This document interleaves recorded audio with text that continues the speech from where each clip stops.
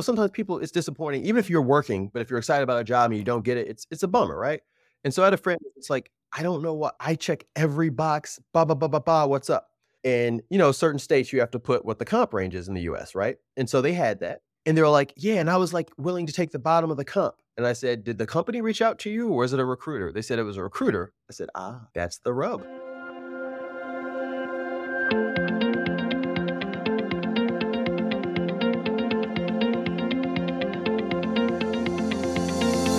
Hi, I'm Renata Bernardi, and this is the Job Hunting Podcast, where I interview experts and professionals and discuss issues that are important for job hunters and those who are working to advance their careers. So make sure that you subscribe and follow, and let's dive right in.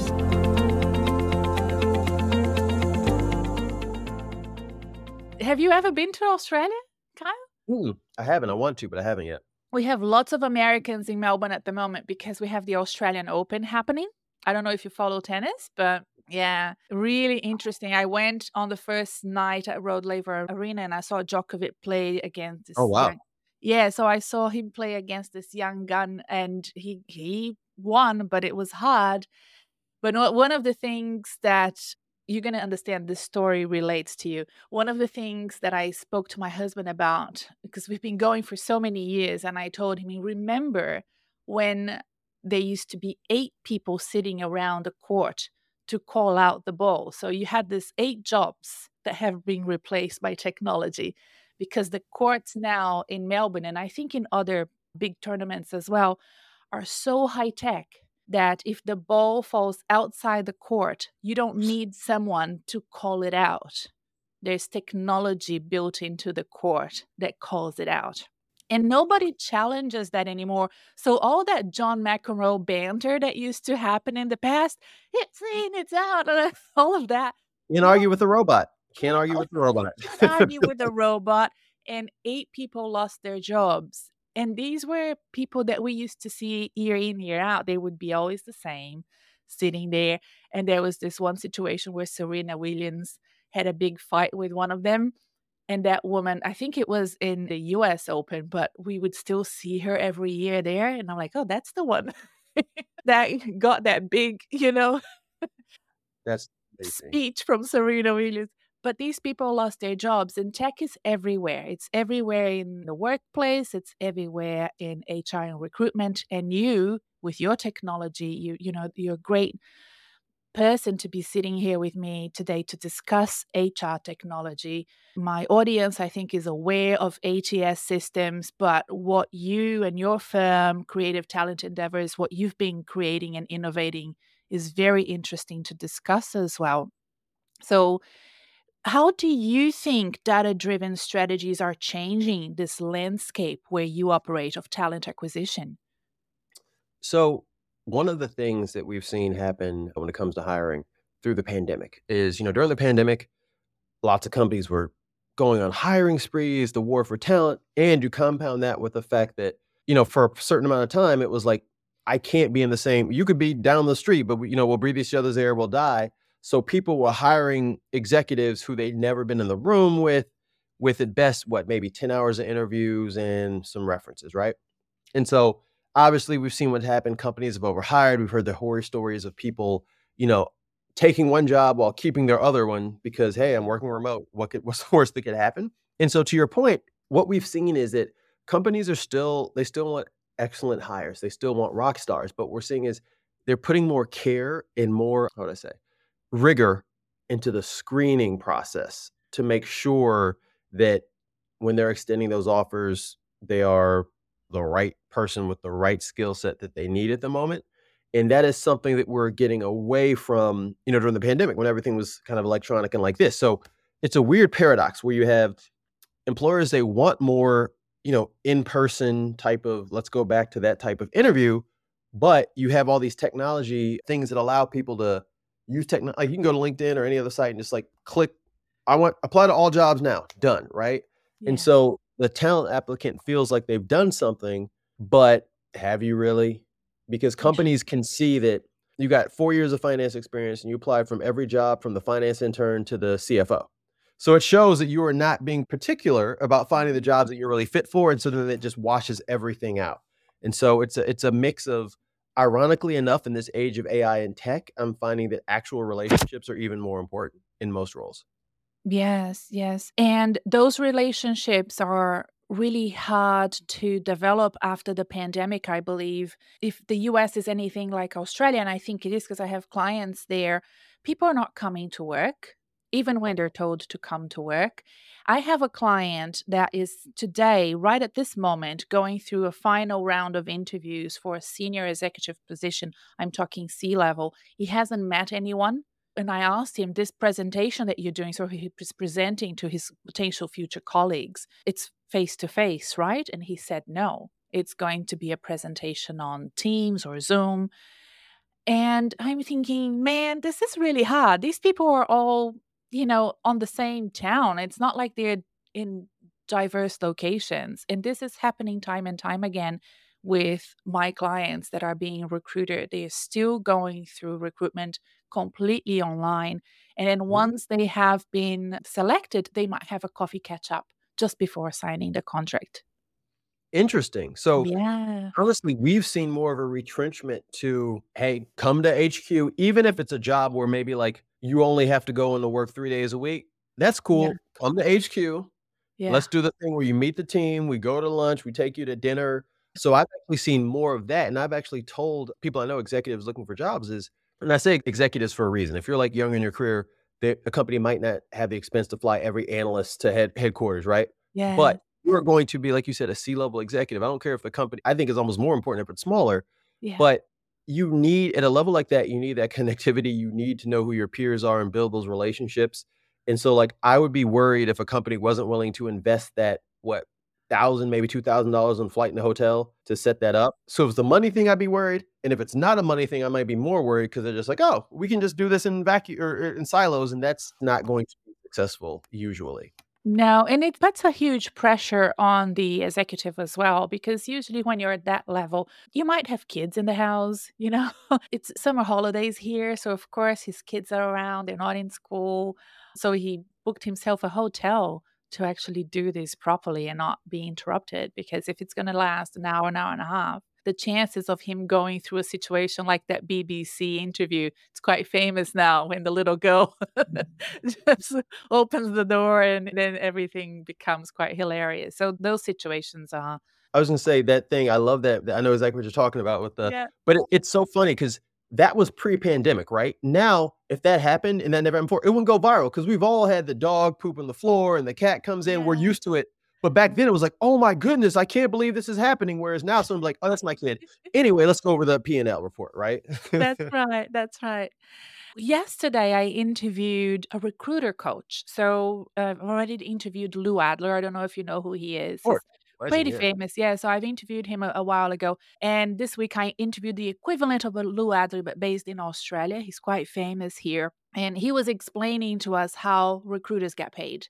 Right. And I think for a job candidate, for a job seeker, it's so important to know how the agent that is in between guy is being rewarded for Mhm. finding you or another candidate. And we went into a lot of detail how the recruitment firm gets paid, how the recruiter gets paid. That those are two separate things. And the fact that they really want you to stay, and that is attached to the contract that they sign, is that you stay in the role for 6 months, 12 months, and so forth. Now you came up with a different way of working with your clients who are the employers, right? Why did you come up with a different way? What triggered you to initiate that? Thank you for asking, and I won't say that retained executive search is a scam because it is not, but I will say it's like a casino and the house always wins, right? And so I was trying to figure out how can we creative talent endeavors differentiate ourselves and add value to the experience. And so I started to think about, well, how did like this 33 and a third become the gold standard of executive search, retained search fee? And then I realized it's just the highest amount they could get clients to kind of agree that they're willing to pay. I've seen search firms do 40%, 45%. And so I said, well, each search is discrete, right? Like doing a search is not like manufacturing widgets. A director of HR for a $5 billion company is going to be different from an SVP of finance for a $800 million company, et cetera. And so what we just talked about was what really gave me my aha moment. If you tell me, Renata, that we're going to do a search and the company is based in Dallas, Texas, and the person has to be in the office 5 days a week and in Dallas, Texas, versus that exact same role, same comp, and they can be anywhere in the United States. If you say anywhere in the United States, you've exponentially increased our ability to find the person more quickly because there's more people to talk to, right? Which Mhm. means that we'll finish it more quickly. And then our recruiters can take on other searches so we can make even more money because, hey, capitalism, we're American. But here's the thing, in the current state, it treats every role like a commodity. So a search firm, first off, is incentivized to bring the client the most expensive talent that they are willing to pay. Because if you're going off a percentage, that's the original sin of this measure. We are incentivized to give you the most expensive person you will accept. So if we have a role and you say, hey, I don't want to pay more than 400K, but we know that if you meet Renata who wants 475, she's such a rock star, you're going to hire her anyway. We may have someone for 350. The search firm may have someone for 350 who could do the job amazingly, but is it in their best interest to give you that person? I would argue for a firm that's really trying to build relationships and show their value. Yes, but that's not the way it's set up right now. We get Mhm. you all excited about the expensive person. And because it's based on salary, we make more money that way. I never felt like that was a particularly client friendly kind of environment. So that's the first part. The other part is, as I was thinking about it, I think that's led to a lot of the homogeneous build of certain companies, especially when you get to executives, because retained executive search, most people aren't paying for unless it's director and above, right? So it's already the more kind of elite, high paying positions. Not every company can do that and pay that amount of money to get access to these clients. So it almost builds a firewall around these candidates that if you don't have enough money, you don't get access to the best talents because you got to be willing to pay six figures to hire a director sometimes. So what I said is, what if we built something that just we're so used to, like at Uber, if it's raining or snowing, maybe not snowing in Australia, but if it's raining, surge pricing. Or we know that if you book an airline ticket in 3 weeks ahead of time versus the night before, the price is going to be less expensive. We're all comfortable with these concepts of value and time. Matinees, the movie theater, right? And so I Yes. was like, well, why doesn't search work like that? So long story short, we built an algorithm that takes into account the things that make a search special. So how competitive is your compensation? What city? Is it a desirable city or a less desirable city?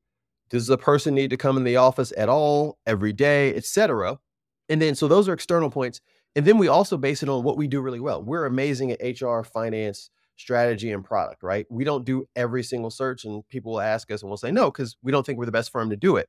But what happens is you go into Farentee, you put in the basic things where you want to pay, where the job is, and we will show you what 33 and a third would cost, and we will show you what our price is. Our price is not always going to be the least expensive. That's not the point. If it is more expensive and you look at it and you're like, wow, this is 39%, it's, well, you're paying at the 60th percentile for a role that's in high demand in a city that most people don't want to live in. We're just being realistic. And the other part that I really love about Farentee is that you put your parameters in, and let's say our price is 80,000 and the competitor's 110. If we bring you a candidate that needs more money than you were originally scoped out, but they're awesome and you want it, that's cool. You don't pay us a dime more, because why does it cost us money for you to pay? Like, why should we make more money if you're like, hey, Renata's awesome, we need to give her extra 100K? Yeah. If anything, you made our job easier. You've made them more likely to say yes. So we don't touch that. The price is the price. And so you know that if you say, Kyle, all we have is 350 base for this role, and I bring you someone who wants 400, you may not hire them, but you know that I'm only doing it because I feel like you need to know this person, because you know that if you pay that 400, we don't get an extra dime. So it takes all of that away. And so it's been very exciting. And one of the unintended consequences we've seen is people actually reaching out about roles at the manager or senior manager level, because it makes it, people think, I can't pay $60,000 for a manager. But with Farentee, it might be a price that actually makes sense if it's a crucial role. And so now they're able to get access to this amazing talent that's typically kind of been, held in this like little firewall of high price executive search firms. Yes, it's fascinating. Thank you so much for explaining that to us in such detail, because it gives us an insight, and I'm saying, the listeners here, the people that are applying for jobs and maybe being left out, maybe the reason why is in the model that you've just explained, that is not advantageous for them depending on where they live or what their salary range is. And now with your model, that there could be an opportunity for them. How did employers receive your different model? What sort of organizations sign up for an alternative? So here's the funny thing, right? price is important, but it's not the only thing, right? These are big jobs and you want the best person, right? Like Mhm. my grandfather used to always say the best is the cheapest in the long run. And so Yeah. what we found out is that there's actually less because originally we had it scoped out, to sea level because we do those roles. And people were like, listen, man, we're doing a sea level. Yes, we want the best deal, but quality is most important. And so like we're not that money's no object, but I always laugh. Like if Tim Cook retires from Apple, Apple board is not gonna be like, oh, did you see the guarantee? We can save money, right? Like they want people who have the top 10 candidates on speed dial, right? So Yeah. that's the case. But people who know us, that's the funny part and know that we do great quality work, those were the first adopters just because anytime there's like something that feels like it could be a deal or something, there's a weird kind of dissonance that goes on where it's like, ooh, it's less expensive than I'm used to, but why? Is there something wrong with it? Am I gonna get lower quality, etc.? And so those who have already paid like full freight for our work were the first adopters because it's like, oh wait, I can get the same great service and pay less. Sign me up. So those have been the first customers that have embraced guarantee. Mm, Yeah. excellent. And you're working nationally? Correct. We've done some work in Europe, but primarily it's North America. Right. Okay. What does that mean for the candidate? Does the candidate experience changes when they're working with your company using Ferranti? Yes, because I have friends. I mean, I don't work at these search firms, so I can't tell you.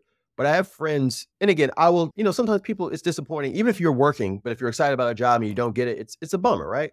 And so I had a friend. It's like I don't know what. Like I check every box. Ba ba ba ba ba. What's up? And certain states you have to put what the comp range is in the U.S., right? And so they had that, and they were like, yeah. And I was like willing to take the bottom of the comp. And I said, "Did the company reach out to you or is it a recruiter?" They said it was a recruiter. I said, "Ah, that's the rub." What you just said. And again, I don't know, I wasn't in it. There could have been something different, but my conjecture is, and I've worked at bigger firms where I know this happens. Like it's like what I said. If I can bring someone in that they're going to say yes to at the bottom or at the top, I'm Mhm. incentivized at my search firm to give you the most expensive person. So like what I said to them is honestly, you're too inexpensive because the search firm, like they didn't see the value in that. They'd rather get the percentage of the larger bill because looking at it, it was like, yeah, you seem like a great pick, but they didn't get screened in. And I think that's absolutely why. It's Isn't a it funny? Because it's so counterintuitive for the candidate. The candidate is thinking, let me make myself cheaper. Yep. But the search firm is like, I don't like that commission. I like the person who is making more money. It's executive search is a very I can't think of many other industries where you can get your client to agree to pay an arbitrary percentage because the percentage is just like it's the most you can get someone to pay, right? So an Mhm. arbitrary percentage. And again, people say this is our goal. We want to pay this, but very rarely is like the target comp the exact. Sometimes a little bit less, sometimes a little bit more, but it's very rarely the exact. And Mhm. so you convince your client to accept an arbitrary percentage of an unknowable future compensation that we have the most impact in driving, Mm. right? Like I've had people say, like, oh, the search firm just said we can't find people to do this job for this amount. Cause sometimes we get roles after, it's been an unsuccessful search with another firm. And I'm like, Mhm. I don't see that. And then they tell me the firms, I'm like, oh, certain firms don't get it. They don't really care if it's not going to be at least $150,000. Maybe someday CTU will be there, but we are not like that. And so basically, I was told I was like, it wasn't worth their time Yeah. versus they couldn't really find someone at that level, like that comp level. Because sometimes search firms will go in, the first thing they tell, oh, you got to raise the comp, you got to raise the comp. And Yeah. clients are like, what are you talking about? This has been no, no, trust me, trust me, trust me. And you're hiring an expert, you trust them. And that's the trick. You actually get an awesome person. But like I said, it's like if you go to someone, you're like, I would like a Honda Accord. And they're like, but here's a Mercedes. If you once you drive that Mercedes and if you can afford it, you're like, oh, this is awesome, right? But you would have been just as happy with that Honda Accord and could have used some of that money to maybe get two Accords versus the one Mercedes. So like that's the thing. People are still happy because ultimately you do get an awesome person. It's not that you're getting overcharged in the fact that the person wasn't valuable. They didn't deserve that compensation. But it's like, but was there the person who could rock the job at the exact compensation that I was hoping for? Probably. But the search firm didn't show you that person.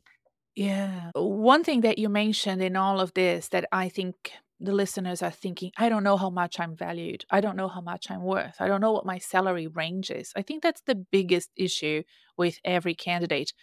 Especially now, I think that we're going remote and they can Mhm. work from anywhere.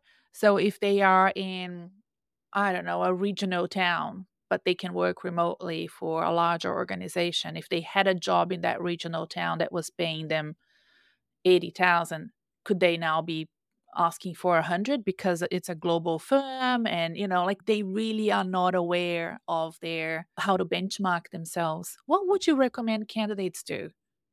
Some easy things is go to, because like I said, do California, do New York, states where they have to show salary ranges, right? Yeah, Now, yeah, sometimes companies will be a-holes and they'll be like, salary starting at $50,000 to $1 million, right? Because they just want to be dicks and obfuscate it.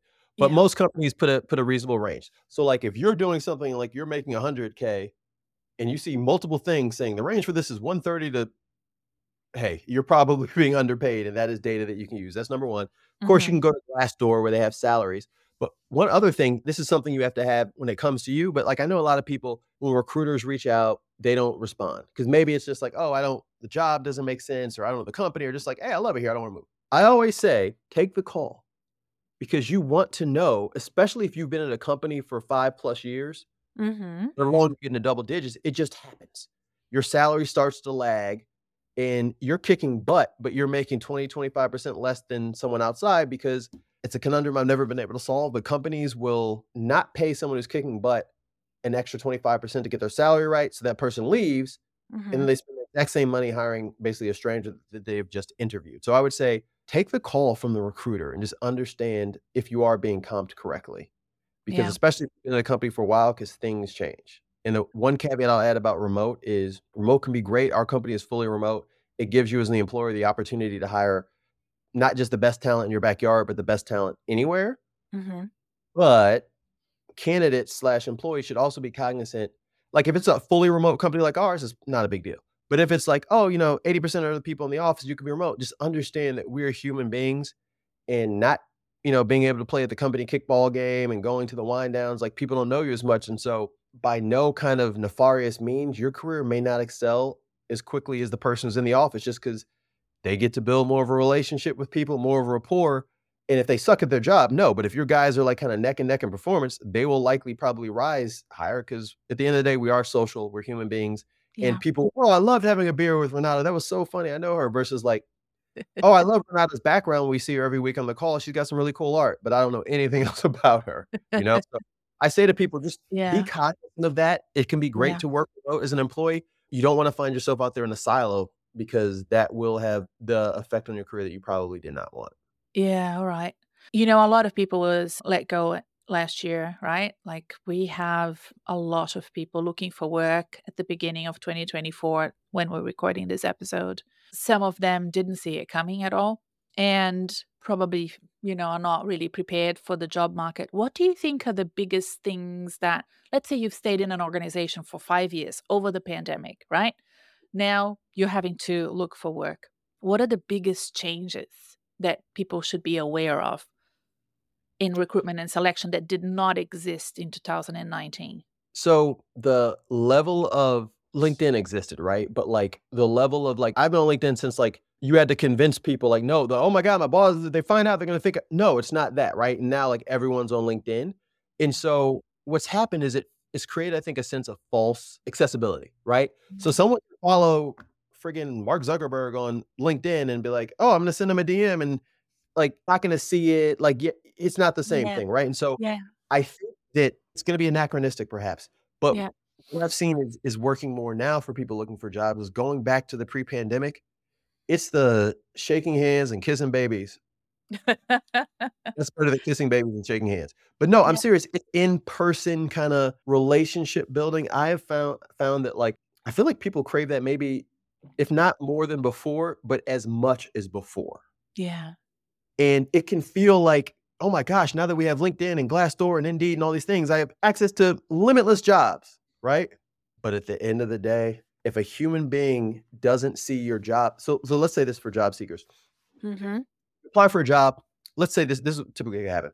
You apply for a job, you're the 130th applicant. It's been yeah, open for 6 that week, the search or that's the company has got their 4 hopefully final candidates for their final round interviews, and the goal is hopefully we'll make an offer, they'll accept it, and we're done.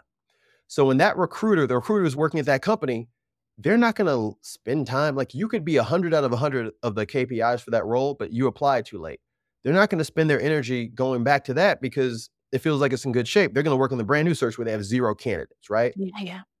And so one of the things I tell people, and I never had a problem when people did this, when I led talent acquisition for Young Brands, sometimes people would apply for the job on the website, but they either email me or hit me on LinkedIn and say, "Hey, Kyle, I applied for this job. I'm really interested in it. I just want to let you know." And when people do that, they're not trying to skip the line, because I hate when people they wouldn't apply for the job. They'd just be like, "Oh, I'm gonna skip the line, and like you're gonna talk to me on LinkedIn and think I'm Yeah, awesome." yeah, yeah. But whenever people did that, I 100 made percent either myself or one of my recruiters looked at the resume to make sure they're a fit or not, because I appreciate they did the right thing, but they're doing the extra bit of like human being. I understand that someone I tree falls in the woods type thing, right? So I always tell people, even when we have all this technology, think about the people that you like, and more importantly, the people that like you. Because the example I always give is, we'll go back to Zuck. You're at a conference, you're stuck in an elevator for 5 minutes with Mark Zuckerberg. You start talking about food, soccer, taekwondo, whatever. You're like, oh my God, this is great. He's like, oh, here's my card. Hit me up sometime. Let's talk again, right? You're on cloud nine. You're already daydreaming about being the next Sheryl Sandberg or whatever, right? By the time he gets in that next private jet, he's dealing with billion-dollar questions. He has forgotten about you. So, Mhm, yes, he could change your life. He can make you generationally wealthy. He has no impetus to do so after a 5-minute meeting, right? mhm. But let's say there's someone who worked for you 5 years ago, and they had a great relationship with you. You love them, not love them like that, but you valued them. It was a really good relationship. And they're now an associate finance manager at Meta. That person is going to find that job that you're interested in. They're going to make sure that the HR team, they sit it through the internal, like, employee referral program. And they're gonna, hey, HR, knock, knock, knock. Hey, right. Well, not his resume. It's been 2 weeks. She hasn't heard anything. You guys want us to do this, but it doesn't work if you don't talk to the candidates, right? Like, I've done that. Candidates, people care. And so Yeah, I say all that to say, it's the strength of the relationship is so much stronger than the influence that the person has if you have a weak tie. So that associate finance manager will likely be more powerful in you getting that job at Meta than the 5 minutes with the guy who owns the company. It just is what it is. And so sometimes absolutely. people get excited and they shoot for the top, but like, I've seen people get jobs through EAs that supported them and thought they were awesome. So they tell their new boss, "Oh, I know so and so in my old company," and that's how they get the job from the Yes. I'll say electronic assistant, from the executive assistant. So I just want people, again, it comes to relationships and the people that you really know and the people who know you and will vouch for you and support you. I have 2 comments to make. That completely validates what's happening in my small sample of clients, because the clients that are doing better now at the beginning of 2024 are the ones that took my advice and attended conferences late last year and had conversations with their colleagues, expanded their network a little bit by meeting new people, but met people from their profession that they hadn't seen in a while, because that's what the pandemic did. The pandemic, it just removed some of those connections. By attending a professional conference, you can rekindle connections again. And they are much better and more advanced in their search than the ones that did not attend conferences or did any one on one catch ups. And the others that are home applying for jobs, they think that they are doing a great job by making very good applications and doing a lot of written work. It's part of my framework for people to write down their stories and get ready for job interviews. But that's not enough. You have to combine things, and it's more holistic than that. So it really does validate that. The other comment I want to make is that example that you use with Mark Zuckerberg and a contact at Meta. You can translate that to LinkedIn, because I've been telling people and teaching clients on how to use LinkedIn. Yes, you can send a message to a top voice in your profession, but that person has 400 comments under that post.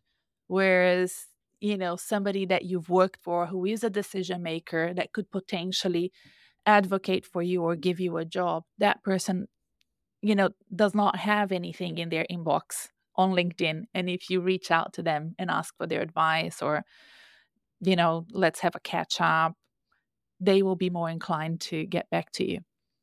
So you can apply that example virtually as well as face to face. 100%. Mm, It's so true, and I get it because the pandemic, people were able to, like, still keep working great, like, people had a lot of success during just, like, the screen era, but, like, that's great, that is gone. Like, now it's just, yeah.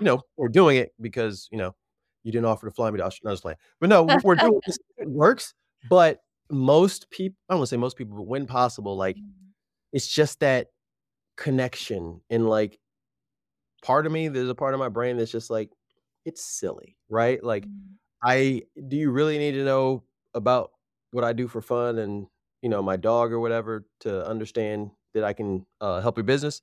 Maybe, but I think what it really comes down to is you could have a company 2 companies who could both do whatever the job is. Maybe one even does it slightly bigger, they have a better reputation or whatever. Companies are companies. Mhm, It comes down to the individual. And so while company A may be bigger or better, have a bigger track record, if you don't have the relationship, if something happens like, "Hey, we just had a issue and I'm not gonna be able to pay you for a couple months." When you have the relationship, then it's mhm, like, okay, versus like, "You were just a number on a spreadsheet, so I guess we're gonna sue you," or whatever, right? Like, that's where it really comes into play. Yeah, and I think it's the same thing. People, I think they often as you talk about LinkedIn, I often counsel people like, look at all your connections because you might, even if you only have a few hundred, you're probably not tracking people every day. So you might have someone that who you're like, oh, they work at company B. They've been at company C for 18 months and could help you, but you don't know. So audit your connections to see, what I'm saying, like who might make sense to reach out to, who you can support, and then mhm. who can support you in your Yeah. job search. Yeah. No, that's true. I'm developing a LinkedIn little training and I'm going to include that, have a look at your connections cuz I think that's a great idea. Just go to the connections and start scrolling down and reviewing everybody and you may have forgotten about people and they can certainly help out. I'm thinking of changing directions here now because you made a comment. I think I read some articles that you've written and saw some of your previous interviews, and I think this was a comment somewhere that made me really sad, and I want to explore that with you. It's the comment you made about diversity in hiring, and the Mm. fact that you saw a momentum in 2020 for diversifying executive teams, but in your opinion, that has disappeared now in 2023, I think it was when you made that comment. I wanted you to explain what's going on here. So, and this is gonna be a mostly USA perspective, just because that's my frame of Now, reference. So, USA usually dictates this thing, so if we lag a little bit and behind. and it's different everywhere, right? Because like Yeah. diversity in Korea is you're not like, how many Korean African or African, whatever, right? Yeah. Anyway, so here's what happened. George Floyd was murdered. Mhm. Black lives were supposed to matter. People put up black squares on Instagram and they were concerned and there were calls to action and there were funds and stuff like this. Some of it was performative, some of it was well intentioned. But even with the well intentioned stuff, companies did not do a good job of showing what I call the ROI of DEI. So, like, explain to me why I have to wait for a woman of color to fill my finance role because George Floyd was murdered by cops. Like, that's unfortunate, but why does it make sense? Now, if you say, well, as you know, our goals for 2024 and beyond are to increase our market share of women 18 to 49 in South America and Central America. So we want a Latina who understands the culture, speaks the language, has the credibility to grow that. And sorry, Bob, we don't think that your 65-year-old American butt can do that. You don't speak, whatever, right? So, like, I think most rational people will understand, oh, that is why you're earmarking this for a specific person.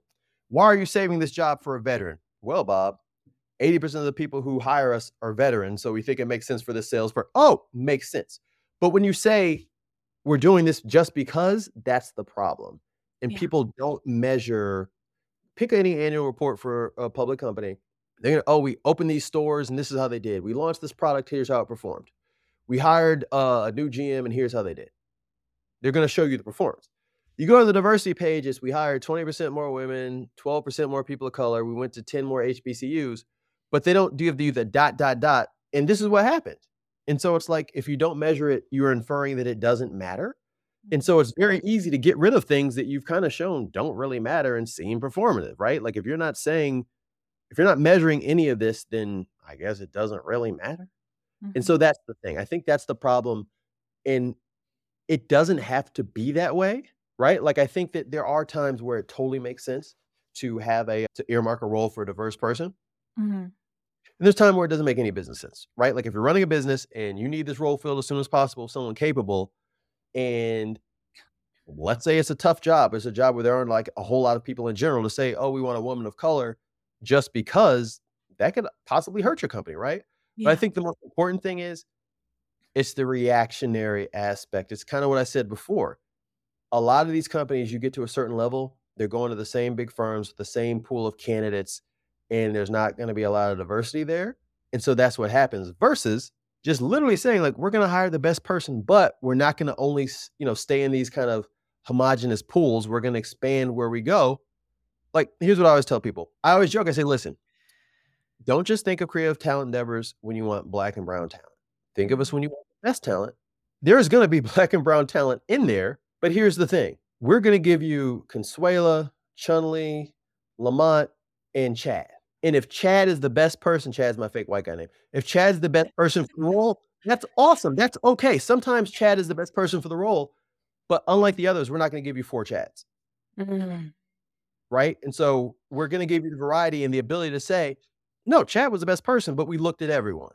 Yeah. That's all people want. I think anyone who's other, even if you're a white woman, if you're a veteran, if you're, differently able or whatever you say, no one wants a handout. They just wanna be given the opportunity to compete. Yeah. And right now, it's very hard to get interviews for some of these roles if you're not at a certain profile, you went to a certain school, or in that certain group of yes pile people, right? And so hopefully, because we said we have LinkedIn, there's such an easy way to find people and the source for talent. Slowly but surely, hopefully that continues. But I'm very curious to see how things go in the future with the DEI Yeah. stuff. My joke is, you've seen probably the stuff with like Bill Ackman here, and that's education, but it's still a job, right? At Harvard. And so people, Elon Musk, DEI must DIE. Cool. I posit this is when I wish that I was like a head of HR at a really big company and they just let me do all the weird shit I wanted to do. I Yeah. would say so let's say Renata, you are the chief diversity officer, right? No. Starting today, you're the chief officer of white supremacy. But but you're gonna do everything you did before. All we're changing is the title. So that would mean Elon Musk now has to say white supremacy has got to go.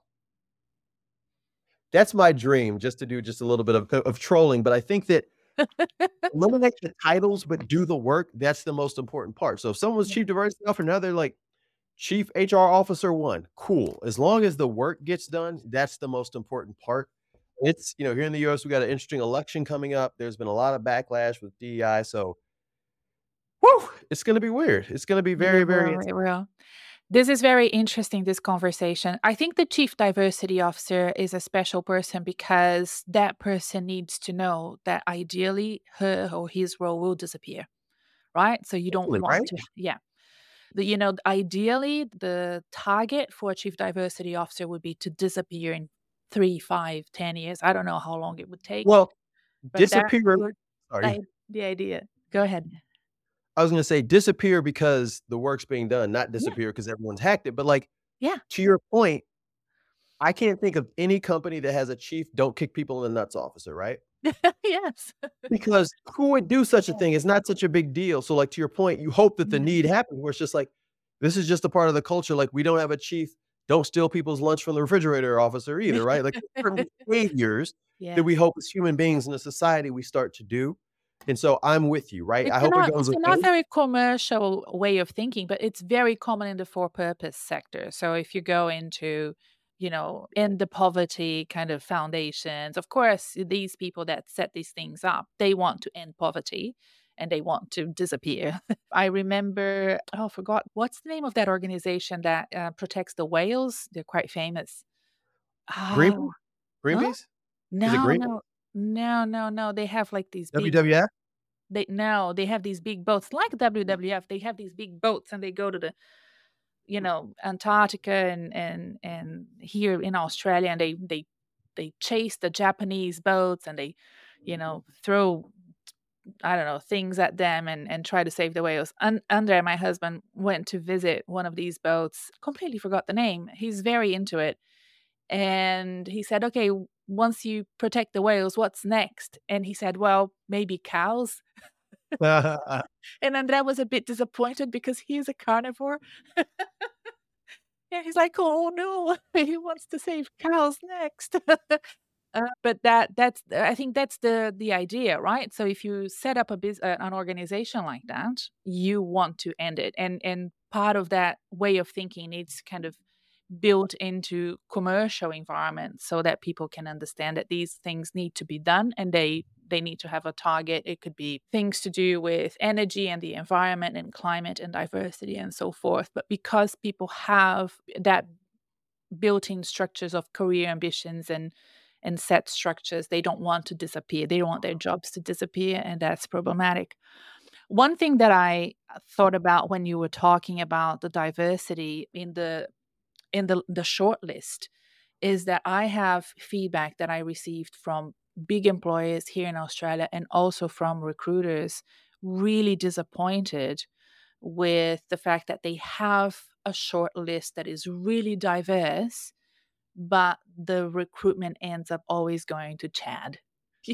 And recruiters feel very annoyed with that because they get a brief that's very diverse and inclusive and full of the best intentions, but when it's time to make a decision, the decision is often conservative, and they feel good by the fact that they've seen a diverse shortlist, but they still choose the conservative candidate. And this employer, so this is a very senior person who has a huge team, and he brought me and this other friend of mine who is a diversity expert for a chat. He reached out to us via LinkedIn. We were quite surprised because he's quite senior, and I'm not going to share his name or the name of the organization. And he said, "Look, I'm having problems with my chief people officer. I'm having problems with every functional department because I can see the short list and I see the stats and I see the diversity, but the new hires are all basically white men." And they It would feel good about it, but I don't. it makes me think, and again, so it makes you wonder. So it's like if we assume that the diverse candidates were on parity in terms of experience and education, Mm. then it becomes just like it makes me think it's more of just like, yeah, but I can drink a beer with this guy and I kind of relate to him and da da da, right? Or in order to kind of juke the stats and say we saw diverse people, are you filling it with women or people of color who are almost there, but not the level of the Chad, perhaps? I So then don't it's think like, that that's it. I think that that's the feeling that they have, that they are not there yet, and that's feedback from this CEO that I mentioned before.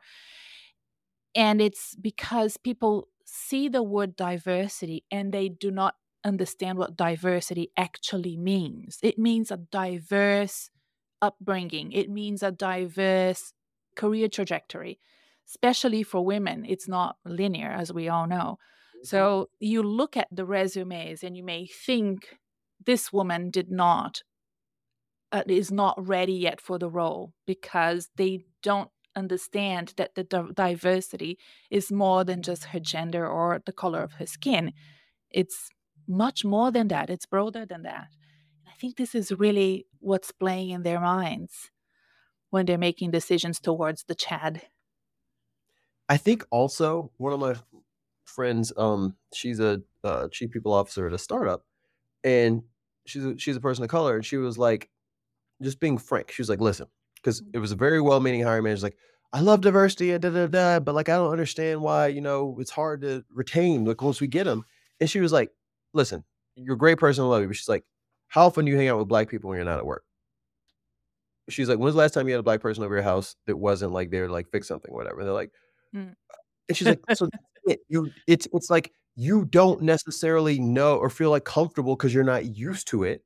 Yeah. And so then like you get weird. So like let's get you comfortable with the idea and just be honest about the fact that you haven't had these relationships, but you're willing to do it and just be open and take it from there. Because that's sometimes what happens is, you know, people have the greatest intentions, but if you hire a bunch of diverse people into a company with hiring managers who don't really, and I'm not saying they're racist or anything like that. I'm just saying like Mhm. they don't know how to interact and there's cultural differences. And if you don't do any work to kind of do that, then it's like, oh, see, we hired a bunch of women, but they don't last in this culture. We hired a bunch of, but it's like, what are you doing to make sure that you provide a safe landing space, make them feel comfortable, and provide an environment where people are like welcoming and understand, right? It's Yeah. not just easy as like, cool, let's put them in here and they're just gonna be one of the gang.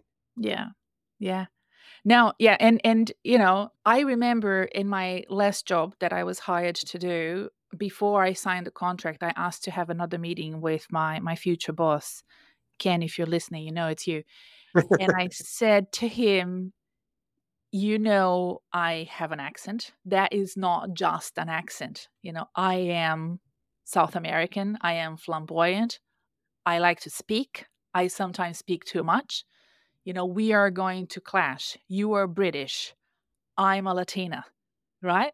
And I want you to be comfortable with that. And if that's okay, and I want us to know that that will be part of the dynamic here. Because in my previous job, just before that one, they wanted the diversity, but they didn't understand it when they got it. Right. And that was a lesson for me because I can't expect people to just understand it. I feel like I need to educate as well. Maybe the next generation won't need to do it, but right now, my clients, if they are ethnically different from the majority of the hires in Australia or overseas, if they're from different countries, if they are from different countries or religions, if they need to go through Ramadan, whatever it is that they need to do, that needs to be discussed and educated and part of the narrative doing the recruitment and selection or doing the onboarding if they feel more comfortable. Just has to be. You can't just expect people to join the dots. They won't. Well, what's interesting? No idea is original. I'm sure this has been said a while ago. I was thinking about this. A lot of American football this weekend. Mm, Sports is one of those places that, like, people from different backgrounds, I don't want to say forced, but, like, think about college or professionally, right? You got people yeah. from different backgrounds, different races, different upbringings, economic, da da da. Figure out how to work together to be successful, right? Like, I think I read a book about the crap. Is it the Blacks, the rugby team in Australia? Is it like All the Black? Blacks is New All Blacks, Zealand. They're New New Zealand. Zealand. Sorry, Yeah, they awesome. were Yeah. a very diverse team of people, Mhm. different backgrounds that melded together and worked. So I'm just like, we do have these images of diverse teams working together to be successful. It's like, how can we kind of take that sports mentality where it's just like, oh, you look different from me. That's cool. You're good at your position. That's all that matters out of corporate, right? Where it's just like, oh, it's totally cool that we look different. Look at an American football team or basketball team. It might be majority brown or black, but there's going to be a lot. Put it this way, it's going to look a lot more diverse than a boardroom in a Yeah. Fortune 500 company. I'll put it that Yeah. way. Yeah. So maybe we can learn something from them. Absolutely. I love using sports as analogies for my coaching. So that's a good way to sort of start wrapping it up. Kyle, I loved our conversation. We could just go on and on. but This is fun. but it's been super fun. Thank you so much for taking the time for reaching out. This is just a Thank you for great having audience for what you have to say, for what you're trying to do in HR technology with your firm and the way that you're engaging your employers and consequently with the candidates as well. Is there anything that we haven't touched on that you would like to share before we go? If you're looking for an executive search firm that likes to add value to their clients' data for their pricing, why don't you go on over to hirecte.com and get your guarantee. It's a Yeah. 5-day quote that doesn't change. So again, your price is fixed. You can manage it. You know what it's going to be. It's not going to change regardless of what you pay your candidate. Yeah. And I'll leave that. What about the candidates? What if there are candidates that want to work with you? Because this podcast is mostly listened to in the US, would you believe? Even though I'm in Australia. Australia is like 30% of my audience. Really, Yeah, I would say 60% US and then a little bit here and there in the UK and Canada. you too can go to hirecte.com and submit your resume or your information so Okay. that if we have a job like that fits currently, then our recruiter will absolutely reach out. But if we don't have something that's fit in the moment, now we know. And so when we kick off a search, you will be in the list of people that we reach out to. So Awesome. hirecte.com and hit the contact us. And remind us the key areas that you operate in again. It was finance, HR, Yes. what else? Finance, HR, go to market, and product and engineering. Okay, Yeah. excellent. Love it. Thank you. I may visit you one day. Please do. Well, it depends what time you come, but if you come in our summer in Charlotte, you will be very warm. Yeah, I have I don't know. I mean, it shows I don't know my geography very well, but I have a niece at Duke University. Assume it's not too 2 far. hours away from where I live. Yeah, yeah, she's loving it. And I do have friends in Charlotte as well. So one day I might come and have a coffee with you face to face, like we just said. Gotta let me know, you gotta let me know, and if I make it Yeah. to Australia, it's a long flight, so it's gonna be a lot of planning and a lot of vacation days, but I Yeah. will 100% let you know. Where are you? Are you in, I'm in Perth? Melbourne. Okay. So Sydney is definitely the most beautiful place to go. Melbourne is the most commercial, but also beautiful. I love Melbourne. I wouldn't live Oh, anywhere else. how far are they by, like, train or car? It's a 10-hour drive. I love doing that drive, Oh, but okay, so they it's like did the going from California to, like, Denver, you're not gonna just do that in, like, a bus or something. Well, you don't have no. No, Gotcha, okay. it an hour and a half on the plane and you're there. And Melbourne is great for sports. So if you like your tennis, your GP, your Grand Prix, the Formula One, oh, we're just great. Like everything is super central. It's not like some places where you have to get out of town to go and watch Right. a match. Like everything is here. If you like your rugbies, I know you guys like your footy. We have a very weird Australian football that doesn't make any sense, but we love sports in general, like cricket and rugby and everything. Australians are great at sports. They just love sports. Surf the Bells Beach tournament is happens here every February, just outside Melbourne. I think it's one of those things where, like, if I come all the way out there, I'm not gonna just hit one city.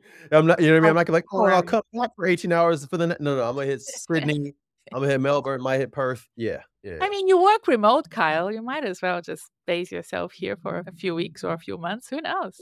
What's the longest flight you've ever been on? Oh gosh, I live in Brazil, so I'd say 16 hours. Same. That Yeah, was a lot. That's a yeah. lot of time on a plane. That's a lot of time in a plane. Now I think the longest is probably 17, 18, and it's Australia, London. I think it's Perth, London, or Darwin, London. It's the longest flight you can take. That's a lot. That's a I lot. That's a lot know. in the queue, but I've done it before. I'm gonna get out there. I'm gonna get out there, and I Yeah, will let okay. you know. All right, my friend. I'll see you then. Yeah, Keep for in sure. touch. If there's anything that you need, from Australia or any help from me from the podcast, let me know. Will do, and by the way, if you're ever like, "Hey, Kyle, I wanna interview someone like this. Do you know an executive or HR Yes. practitioner from a certain industry or whatever?" Just let me know. Of course, like if you can think of anybody that you think would be a good match for the podcast, I'm always looking for internal talent acquisition professionals. They don't really want to talk to me. Sometimes they do, but the company doesn't let them. It's a bit hard. I talk to a lot of startup people, but You if like that, or are you looking for larger companies? I think my listeners are usually applying for larger companies, not startups. I mean, for obvious reasons, there are not many jobs in startups. Sure. I Yeah. would say I'll think about some at, like, maybe some of the larger companies that might make sense. Yeah, yeah. If they're willing to talk, that would Yeah. be great. I would love to talk to them. Okay. Okay. Okay. All right, my friend. Talk to you soon. Be Take well. care. Thank you, Renata.